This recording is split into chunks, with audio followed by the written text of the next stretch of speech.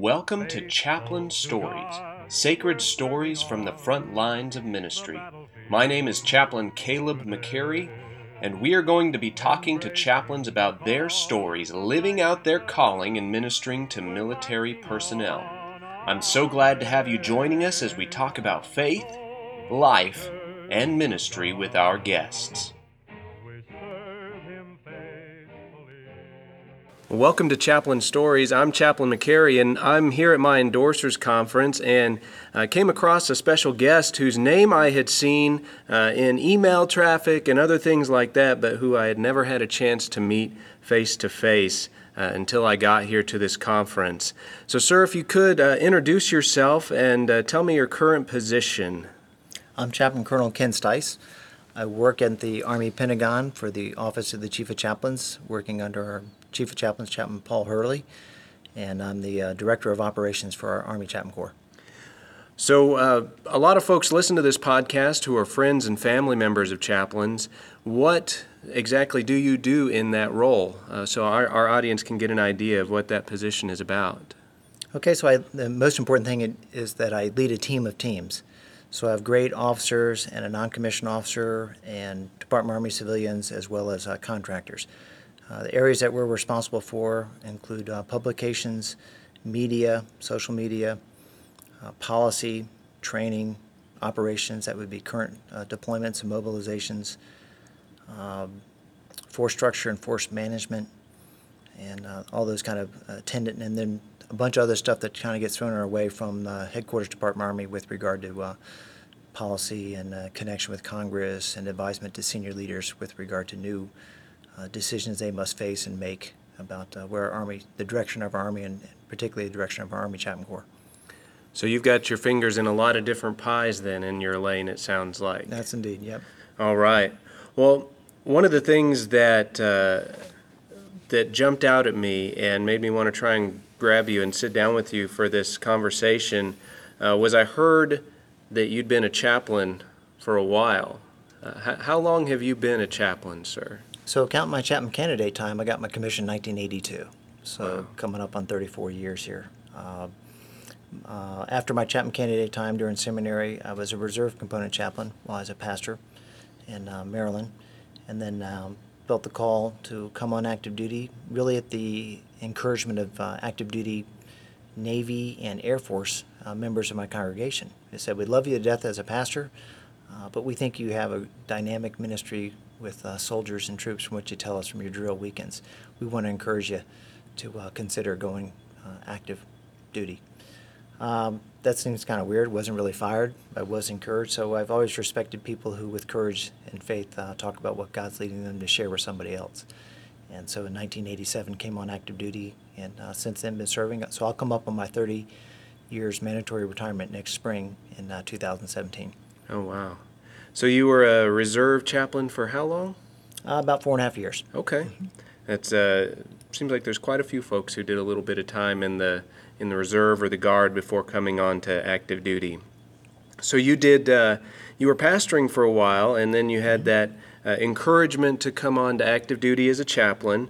As those conversations are happening, what did your family think as you were considering that transition from pastoral ministry and reserve ministry on to active duty? So it was really a lot of the unknown. My father served in World War II. The old Army Air Corps was in the Philippines. But since then, he had been a government employee, and my wife's dad was also at the end of World War II in the Navy. But we didn't have so much of a military family background other than our father's service. So it was mostly unknown. We had active duty congregational members, but it wasn't our life, so we didn't think too much about it. And back then, the Army Chaplain Corps had conditional voluntary indefinite and voluntary indefinite. So your first 3 years was kind of a look-see program for you and for the Army. And at that time, you had another board, and then it would extend you for another 3 years. Each time you had to get a different endorsement. And then after your 6 years, you were probably, at that point, either found fit to serve, good to go, or sent packing. So that actually was good for us because my wife and I, with 3 small children, said to ourselves, all right, if it's not for us, we weren't sure about moving our 3 daughters and planning to live as migrants everywhere in terms of just moving every which way. then we would, with good conscience, know it wasn't God's will for us, and we would walk away. Of course, after the first three, we said, "Okay, we think we can do this," and I got assignment to Germany. And then after the second three, we said, "Okay, the kids were adjusting; it seemed to be okay." And as now all three daughters are grown, two of them married, it's proven true that they were resilient. Much of their upbringing, they benefited and appreciated. Now, we also look at the sides and thought, well, they missed out on not having a hometown. They were not as connected to their cousins. If it weren't for their grandmother and grandparents, they wouldn't know where to go back to at all for any sense of roots. So there are sacrifices that come with military service for individuals as well as couples and families. But we counted the costs, and God was blessing us and answered our prayers in their lives that they're all fine and for the most part not wanting to. They like travel, but they really don't want to do as much moving as we have. We're fine with that. Was there anything in particular that you did as a family to help with that lack of rootedness that comes with all the moves in the military? So I think my observation of our family and other military families that remain strong, the interconnectedness between the family members, and so there's always sibling rivalry, but our daughters probably became best friends in terms of caring and sticking up for each other when they made moves. And then my wife was certainly the war horse that took care of family traditions to make sure we observed meal times. We did things as families. We made sure we saved our leave to visit family members when we could. I think she brought the stability to the home that made the difference, that we would stay a family, not just a military family, but a family to start with, no matter wherever we lived. And then God was gracious to send us good friends that we've been assigned with other times or kept up with for years and years. And in some sense, that's stability as well for your children as well as for your family. So you came on active duty in 1987? That's correct. What was your first unit? I was with the 93rd Evacuation Hospital in Fort Leonard Wood, Missouri, and I learned a lot. Had a great first sergeant who had been a medic in Vietnam and squared me away in terms of just Army Leadership 101. Some of my peer chaplains that also were coming on active duty. A lot of the chaplains at Fort Leonard Wood were new Army chaplains, so we grew together and stayed friends over the years. In fact, one of those chaplains will come later this week to be my replacement for me in the Pentagon. We were both captains there. We had so many chaplains living on William Street, we called it Chaplain's Row. We had 7 chaplains living on that one street. Had a cul-de-sac at the end where the kids were, military installations are safe, and kids were just allowed to play out in the driveways and run between each other's yards, and so it was a good place to start out.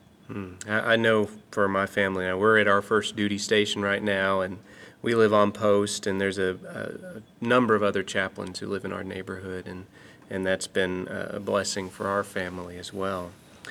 Was there a particular assignment that stands out in your memory as one that really had good ministry opportunities, or just impacted you a lot? So I think as I look back on my career, there's been multiple good assignments with regard to great leaders. I've never had that caustic, toxic leader that some others have suffered under. I've had great supervisory chaplains and good chiefs of staff and executive officers. For the most part, great peer chaplains as well as peer staff members as G1 or S1, lawyers, surgeon, docs, all those good things. Probably for productive ministry, it's also the most challenging time is the combat deployments with multiple units over different conflicts. So, I have 10 combat deployments and over 5 years deployed. So all that adds up to a host of memories and a lot of losses of service members, but also remarkable privilege and opportunity to minister to the surviving buddies and combat leaders in those units, as well as other chaplains. As a division chaplain and a corps chaplain, attended a lot of memorial ceremonies that others were conducting. That's difficult. But that bonds you as a unit, and also now I see many of those warriors that stayed in. I'll see them in the Pentagon hallway and we'll hug each other's neck and sometimes have a quick word of prayer, but more importantly, share that bond of fellowship and friendship as a band of brothers, really, in Yeah. terms of caring for each other. That's always a privilege. That's probably, I think that's what I'll miss most when I leave active service and move away. They'll be veterans, so I plan to connect and contribute to their lives and join their ranks and do my ministry as a fellow veteran and continue on with God's blessing to touch their lives as others have touched mine. So where did you spend your combat deployments? So I was in Desert Shield and Storm with 1st Armored Division. We left out of Germany. Of course, I remember when we got there and things started heating up, we kept saying, well, they're not going to pull an armored division out of Germany. And of course, we were wrong. They pulled almost everything out of everywhere. I think Korea is probably the one place we didn't touch, to send troops to Middle East to take back Kuwait and push Saddam Hussein north. So that was with Engineer Battalion, Combat Engineer Battalion. Then we had the continued détente, and we won the Cold War. And then I was assigned to Joint Special Operations Command after I had 9 years in Special Operations units and commands and taught at the JFK Special Warfare Center and School at the Special Forces course, Civil Affairs and SIOP courses. And I went to be First Group Chaplain, and after that I was selected and went to Joint Special Operations Command, which was busy doing their important missions before 9/11. But then 9/11 hit, and that happened in September, and of course I deployed in October. So multiple times with that command in Afghanistan, 2001 and 2, and then in Iraq, 2003 and 4. Left out of there and went to Hawaii, spent a short time as a personnel manager, and then I was the 25th Infantry Division Chaplain and would deploy from Hawaii back to Iraq in 2006 and 7.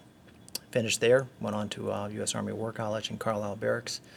Left out of there, went to First Corps in Fort Lewis, Washington, Joint Base Lewis McChord now, and deployed back to Iraq for a year as the MNCI Command Chaplain with 200 plus chaplains, 140,000 troops, 5 divisions, supervising and leading that bunch. So I used to kid with our former Chief of Staff of the Army, General Odierno. We were deployed 3 times. We weren't in the same units till the last time, but to Iraq together. And so he said, he would say something like, I think, I've seen you. I said, well, sir, my wife's already told me to tell you, if you go back, I'm not going with you. So as it turned out, his new duties as Chief of Staff of the Army, my new duties in the Pentagon would not require either of us to have to go back. He made visits, but we weren't going to be required to deploy anymore. Well, as you think back over your career, is there anything that stands out to you as being particularly physically challenging that you did? Yeah, I realized when I was told I would become the first Special Forces Group Chaplain and I was an instructor at the Special Warfare Center and School, I probably ought to go through SEER. Had to get an exception of policy to be able to do that, but that's a 21-day course for survival, evasion, resistance, and escape. That was certainly one of the more challenging courses I've ever had in my military service, but also one of the most rewarding and beneficial. So since chaplains are non-combatants, the odds, and this is pre-9/11, getting separated from one of my operational detachments in a foreign country are high and could be in a threat condition, non-permissive, hostile environment. Then what I knew about survival and evasion eventually link up with our own rescue efforts, it might save my life. And I thought that was probably worth getting smarter about, and took the time to go through that course and never regretted it. But it was difficult. I was the oldest guy and only major in the course of the time, which got some extra attention when we went into the mock POW camp experience. What did going through the SEER course, what did that help you with your ministry in that environment? So first off, when you go through your evasion phase, you'll be put in teams, and everybody on the team has to lead at different times. So I got to demonstrate leadership among my SEER buddies, and 4 or 5 of those SEER buddies went to 1st Special Forces Group with me. So I have built-in credibility and shared rigors and experiences, which is typically what bonds a unit chaplain to a unit, is participating in their physical training, participating in all other things, just to make sure you're one of them, and you don't smirk or make light of the rigors of being a warrior. Mm-hmm.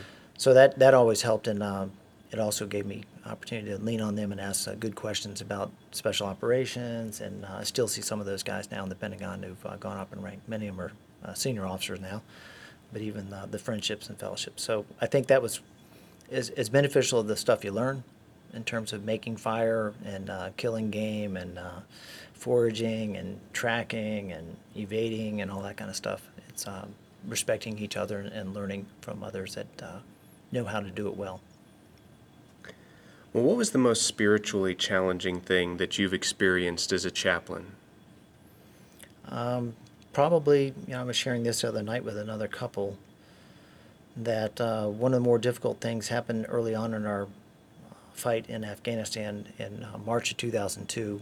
We lost 7 special operators in one pitched battle. It was Roberts Ridge, named after our Navy SEAL, Neil Roberts.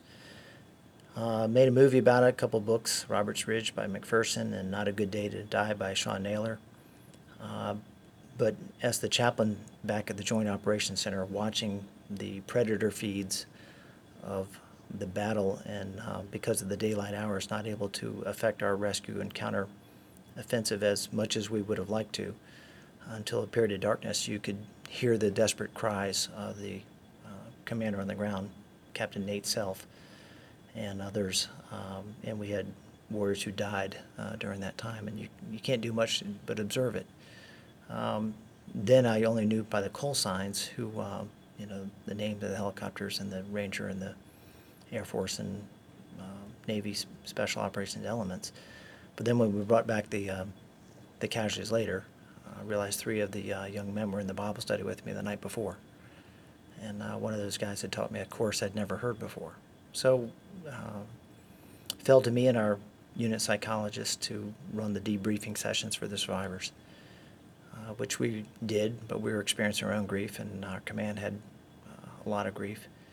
And then unfortunately, one of those individuals suffered later with difficulty in his own life and was suicidal. And between publishing his book and his Nightline interview, I felt not just survivor guilt, but guilt as a chaplain, that what did I do wrong in his debriefing, his critical incident stress management debriefing? How did I fail him and potentially others?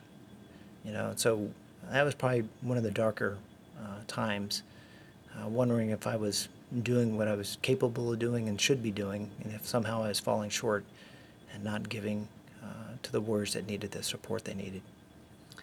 What helped get you through that time? Well, I cry a lot easier now. My kids will tell you. I think I'm more sensitive to the need to be vulnerable. My wife was a great help. Other Christian brothers who, when I first came back, listened to me tell my stories, and they pushed a card across the table. It still touches me as I think about it. And it simply said, "Red Zone, Red Zone." And they pulled me after. We were at a training event, and they pulled me out to pray for me, pray with me, and encourage me. That and the love of my wife, prayers of my kids, support of individuals who were praying for me. Maybe one of the more humbling experiences, I spoke at a local church, and a woman came up to me in Southern Pines, North Carolina, and she had a yellow ribbon with my name on it. And she said, "Here, I can give this to you now." I said, "Ma'am, what is this? Where is this from?" It says, "I've been praying for you this whole deployment. Never met her before. Didn't know this church was doing it. Didn't know how they knew my name." It's things like that that God brings into your life that help you to understand how important it is. The power of prayer, importance of vulnerability, keeping a support network, identifying those areas that will help you. And I'm convinced it's made me a better chaplain and more quick to identify in other warriors, particularly my commanders and sergeants major, that struggle with the image armor that comes with being in command, and close the door with them, talk straight up, And as with my last commander, who just recently retired last year as a 4-star, we would talk, and I said, the difficult thing now coming back, he'd been in several deployments as I had, different times, different places. Everybody on his staff had multiple anniversaries of loss of comrades from previous deployments. And none of us knew enough of each other's history to know when those anniversaries were going to kick in. And so about every week, he and I reminded ourselves, as we did with our command sergeant major, somebody's probably thinking about somebody that they lost in a previous deployment. So let's all be aware of that, because we were fortunately at that end of that phase of the Iraq War, a lot more stability. Going with my chief of staff, and then Brigadier General Pete Baer, out to a site that when he was there earlier as a CAV commander, was so intense a fight out in Ramadi and Fallujah area that now there were stacked mill vans and just dry dirt. And what used to be a dining facility was a small medical area. Before it had been a raging area with a dining facility that routinely every meal people would walk in and call for blood type to get next door to the medical point. But now it was peaceful, and all the blood had dried on the ground, and the mill vans were stacked with equipment that were going to return back.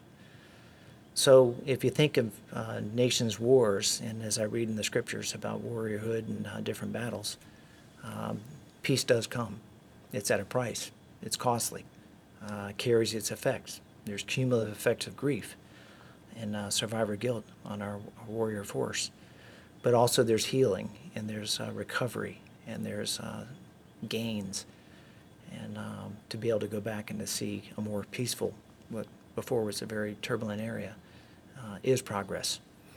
Now, as I'm getting ready to retire, I think more about the wars going on in people's hearts and lives, where they've not made that reconciliation and they've not had that support group. And concerns me for our veterans, from Vietnam and now our own conflicts, that they may carry those scars and those burdens. And if their family members don't know how to help them or get to them, then unfortunately we worry about the statistics of our suicide rate for our veterans. So I know I have ministry ahead of me and new focus, and potentially the same warriors I serve with will now be my peers, the veterans that God will probably still use me. Was there any other event that stands out to you as a particularly tough day, your toughest day in the chaplaincy? Well, I mean, I've had a bunch of, it's hard to put any one ahead of the other ones, but 2006, we'd just gotten to Iraq, and with my unit, 25th Infantry, and the First Sergeant was looking in one of our train-up classes actually we were in Kuwait, hadn't yet gone across into Iraq, Camp Buring, and he pulled me out, and I thought we were going to make a Red Cross notification to somebody else, and it was for me. My mom had bad medical condition, and then she did eventually pass soon after I got back to the States. One of the previous deployments to that, my mom was diagnosed with Alzheimer's, and we had to have her come live with us, so my wife needed me to redeploy for that. My dad, when I was living at Fort Bragg, instructing, had come down with cancer and had to come live with us, and we had hospice. But really, I would tell you that God is a sustaining God, and He gives you only as much as you can bear. And the Holy Spirit and the Word and your friends and certainly my spouse, even my kids, you get through it all. It's tough for your kids, in terms of, I think what's painful for a parent is seeing your child suffer in any way. When my dad passed away, we told the kids before, Granddad's going to die, but he's asked to be buried back up in Maryland. We were living in North Carolina. And so not knowing that my youngest daughter had different views about death, and we hadn't really talked through, and we didn't know where her concepts were, we realized as it got closer to my dad passing in our house with hospice care that she was getting more and more agitated and worried. And finally, just one night when I'd go in and have prayer with each daughter, I'd say, Rebecca, what's bothering you? And she said, I don't want to sit next to Granddad. I said, what do you mean? And she said, well, in our little minivan, my wife and I have the front seat. The middle seat has a two-person seat that she sits in by herself, and then the older two sisters get the back seat. And there's only one extra empty seat, and she thought we would have to take because we said we'll take Granddad from North Carolina back to be buried in Maryland. Then he might have to ride next to her. Now it's funny at the time, and but it breaks your heart that your child's understanding of grief and death, they don't know how to fill in the gaps. So I said, no, Granddad's going in style. I mean, he's gone to heaven. It's his body that will just, it's either going to fly or go by a van or something. It's, no, we'll have to drive up there without him. So, but that did bother her. So, there's those kind of things that, for the time, are a big burden to you because you just wish you could not allow your kids to have to go through any kind of pain and suffering. But that's part of growth, and we've all been through it. And likewise for our soldiers when they have to go through hard times. Captain Ripito, who died in a car bomb, his remains came in, and I helped identify him and Specialist Long and Sergeant Lividay. H1, a small landing strip outside of Haditha, where the dam is south of Mosul. But Captain Ripito and I had sat next to each other before we took Baghdad in 2003. And at that time we were going to jump in, but because of Saddam Hussein's spoiling dirt and trenches filled with oil and all that, it was going to be a rough jump, and we had a high casualty estimate. Of course, the chaplain without a weapon and without a chaplain assistant, linking up with the Ranger chaplain assistants, and I sit next to Captain Ripito, who at the time, I said, "What do you do?" And he says, "Fire support officer." I said, "Wow. You don't have much work over here right now." Nope. No, this is going to be a tough jump. Yep. And so we didn't have to jump in. And then later on, when he was killed, I helped identify his remains, and then full circle met his father later in a memorial dedication at Fort Bragg, and he's buried at Arlington now. Russ Ripito. But so I mean, there's enough of that, and I don't want to dwell on only the combat losses, but those are the darker days for chaplains when you pray for victory, and you pray for peace, and you pray for security, and you pray for safety. God answers your prayers. He doesn't answer them like you expect or always want them to be. And he promises to give you the strength and the grace to be the person that he's made you to be in the units that you're in for the people that depend upon you. And it's humbling to be taken care of by him as you take care of others. I've seen difficult grief on the faces of the commanders. Thinking of one battalion commander, we're at a memorial ceremony, waiting outside with the division commander to go inside for multiple casualties from an IED. And while we're outside, somebody runs from the Tactical Operations Center and tells them there's been another multiple casualty incident. So his battalion's formed up inside, doesn't even know they lost 7 more. And he has to go in and then get through that one memorial ceremony and then ask everybody to leave but the battalion and then make the next announcement. And I saw lieutenants come out and pound their fists against the T-wall, the cement barriers, and cry out in biblical proportion, "How long, O Lord?" Well, years later, I see that commander as a colonel in the Pentagon, and we hug each other's neck. He's a 1-star general now. But what a brother in Christ. He was strong. But you wonder about how much they can bear. And so it's a privilege to be the person God calls to be in that unit or in that division or in that headquarters to share their stories and be there with them. That's why we serve. And family members are glad we're there, and they pray for us as much, almost as they pray for their loved ones sometimes, to have that inner privilege to be in their circle. Well, what would you say was a particularly rewarding day or event for you in the chaplaincy?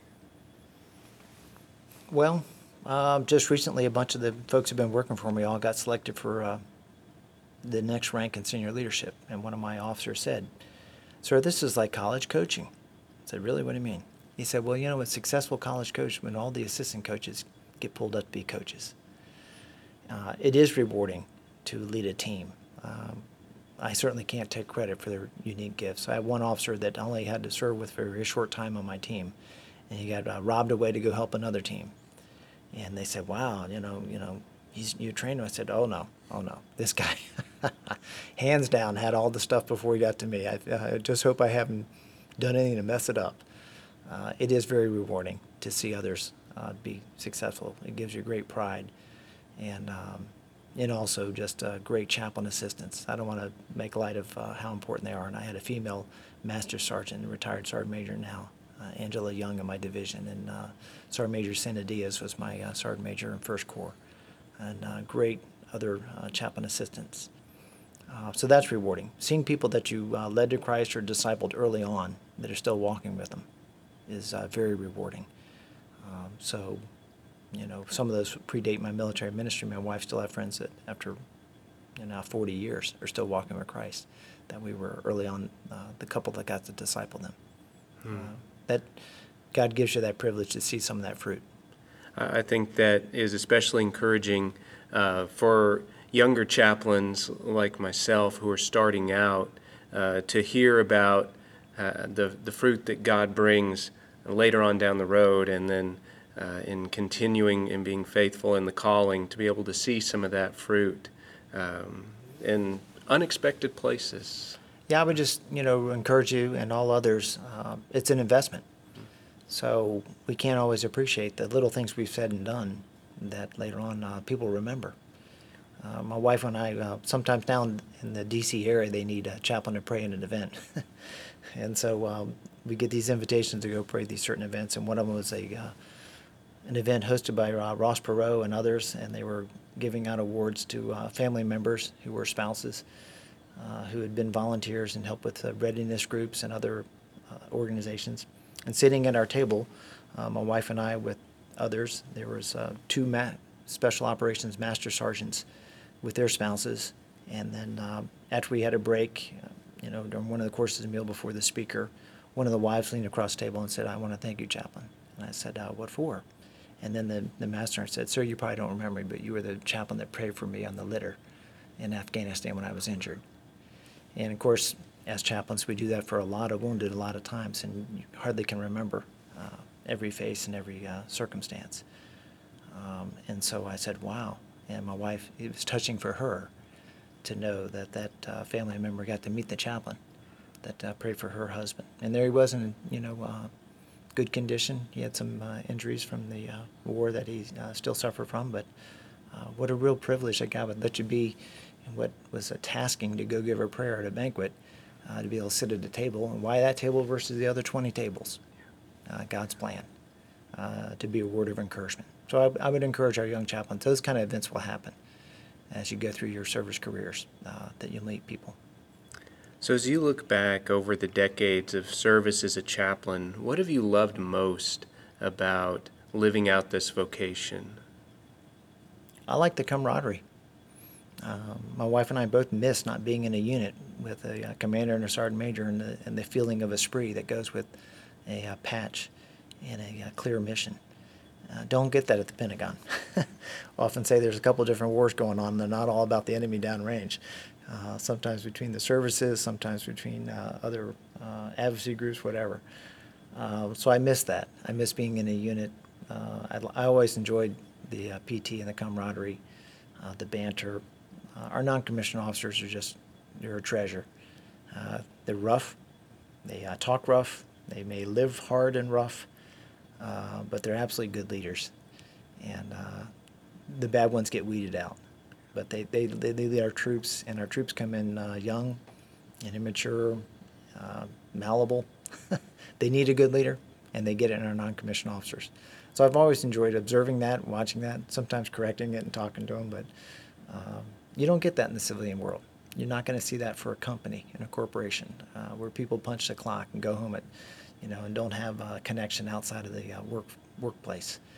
Whereas there's always going to be esprit and pride. You see it in our veterans with the hats that they wear, the stuff on the back of their trucks and the vehicles that just they associate with their military service. And veterans reunions are a big deal. Hope they all can stand up after they've had their party in and walk out well.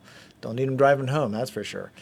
But I think family members appreciate that. That's probably one of the, maybe puts more vets at risk, the family members, because of their difficulty of sharing and being vulnerable and thinking they're sparing their families from hard stuff. They might not share some of the things they've suffered. And then family members don't know what they need to say or do. And I would want to encourage even our chaplains that maybe have veteran dads, reach out to them, make sure their spouses know, seek help when they think they need to. Well, what advice would you give to chaplains who are just starting out in this vocation? I would tell you, probably as we've said in training, and I would repeat, remain flexible. Right now, we have a big emphasis on being true to your identity and your calling. You have to have that grounded. You have to know who you are, who you represent, and not get that confused. The Army will really, they may put it on paper, but they don't require you to stop being who you are as a person of faith. You're empowered and protected by law and U.S. Constitution. But you got to remain flexible. The Army's going to change. Adaptive warfare policies that may or may not be good all the time for soldiers and families are going to be passed and modified and changed. Chaplain Corps leadership changes. Not everybody will have my experiences of good commanders and good non-commissioned officers, or maybe not good supervisory chaplains or even peers. But be strong in who you are and guard that and strengthen that, as well as good relationship with your family. If my wife or kids had said, "This is it, we can't do it anymore," I'd gotten out. I wasn't chasing the next rank. I wasn't worried about, all those kind of things. I think there will be some challenges with the new retirement program where retention will be different in the military than what it has been. You won't have to wait to hit 20 to get a retirement. You'll get something in 401k kind of world that you'll walk away with, and that will probably allow more flexibility for some chaplains that feel at this point in their families and their careers they have to get out, but they may be able to get right back in. So we've talked about having sabbaticals in terms of taking care of folks. Right now you almost have to accept schooling, which is hardly a sabbatical, to get a break, and then a utilization tour. So I'm glad to see our deployments aren't as much combat. I can't promise that'll hold true. And deployments even to non-combat areas, whether it be Europe or Korea, are still separations. So any separation is tough. I never voluntarily separated. Turned down a couple of things along the way that just said, no, don't really need to go to resident CGSC for 1 year after we lived in Germany, moved to Fort Monmouth for 6 months, and then moved to North Carolina to go to school for a year, and then, 3 school systems, 18 months, not the answer for my daughter, so don't think we're doing that either. So stick to your guns in terms of taking care of your family first, and your walk with Christ strong.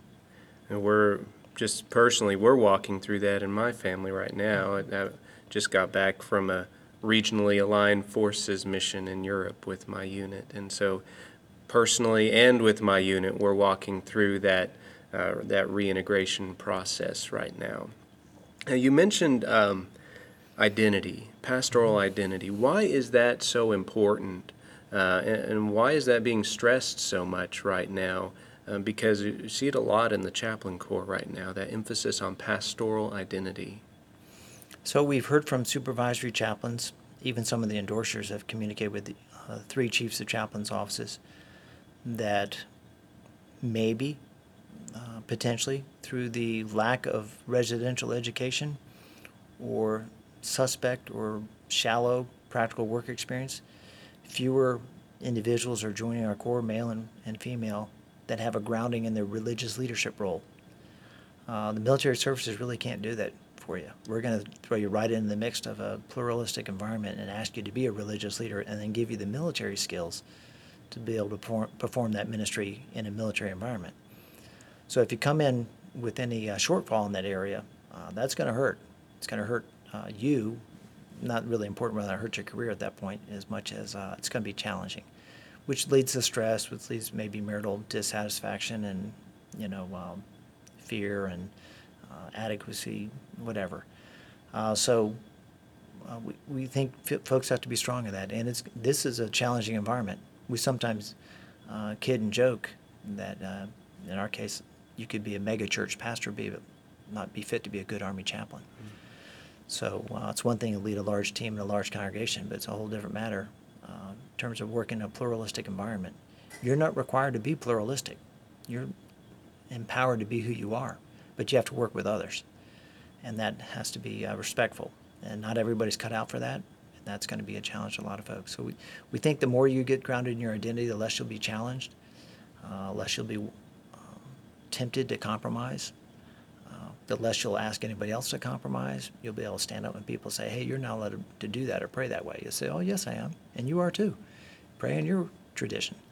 But if that isn't grounded, and that can be challenged as our theologies grow and change on occasion, and life experiences cause us to question some of our presuppositions, then you're gonna struggle in an environment where people depend upon you for help and support. I know when I was a little bit younger and a little less mature, I struggled with my endorsers and the Army's requirement that I have 2 years of post-seminary ministry experience. I wanted to come right on to active duty and be a chaplain. I didn't want to do 2 years. But in hindsight, the 2 years that I spent pastoring a little church in rural Kansas were better than any training, any classes, anything I ever had to prepare me for the chaplaincy, without a doubt. Yeah, the 3 chiefs' officers I've heard from their supervisory chaplains reports that individuals have come into the Army, Navy, Air Force not having done a wedding, not having done a funeral, done minimal couple counseling. Some of them have been associate pastors, and based on the leadership style of the senior pastor, not gotten to preach very often. Wow. Join the Army, and next thing you know, you're doing it all. For folks who may or may not come to your worship service, so they're not from your congregation. So probably the biggest learning curve for me was going from what I thought as a pastor of a church to first 6 months seemed like a lot of social work. Individuals that were being referred from the first sergeant and other leaders down for counseling that had no religious inclination, didn't plan on changing and coming to chapel services or anything, but you were there as the chaplain to fix them. So it's like, wow, wouldn't see these people normally as a pastor of church. So that was a big, steep learning curve. Well, I have a final question for you. So you're getting towards the end of your career here, and have seen a lot of changes, a lot of transitions in the Army and the chaplain corps over your career. As you look forward, what do you see are the biggest challenges facing the chaplaincy in the future? So as we look at 2030 and beyond right now for Army warfighting, it's difficult to stay ahead of the projected adaptability of how we will form units for the types of missions we'll perform for the nation, and figure out where does religious support get delivered, how do we train our chaplains and chaplain assistants, or now religious affairs non-commissioned officers, to be able to be at the right place and time to provide the right ministry to the right people for the right reasons, to support them in their warfighting. The increase of drone warfare is going to be a challenging ethical dilemma. Robots, likewise, in terms of law of land warfare and Uniform Code of Military Justice, which was right now, as appropriately so, on human beings. The standoff distance, which really doesn't reduce culpability or guilt, when I don't think anybody feels any better that a drone with a Hellfire missile hits a wrong target and kills innocent civilians. They don't feel any better that it wasn't a pilot. They don't feel any better that the devastation, the damage is the same. So there's still those kind of things. So I think the Chaplain Corps will have to probably increase its concern about futures and study of that, and then where to integrate religious support doctrine, and then of course how to train our chaplains and assistants to do that on the battlefield. Well, sir, I appreciate your time this afternoon. It's great to be able to sit down with you and hear a little bit about your time as a chaplain, your career, and also about what you see as some of the challenges going forward. I think that is good information for those of us who are hoping to spend a few more years in the chaplaincy going ahead. So I appreciate your time. Thank you very much. And thank you, Caleb. And thank you for taking seriously and this opportunity for oral history and capturing some of the stories. I think it'll be a benefit to others. It's been my pleasure, sir. And you can find the podcast on iTunes, SoundCloud, or Google Play. And we will look forward to hearing from another chaplain and another chaplain story next time. Embracing the cause of righteousness, we're marching on our way. Soldiers of God, we serve Him faithfully and march in His name through thunder and flame, wherever the call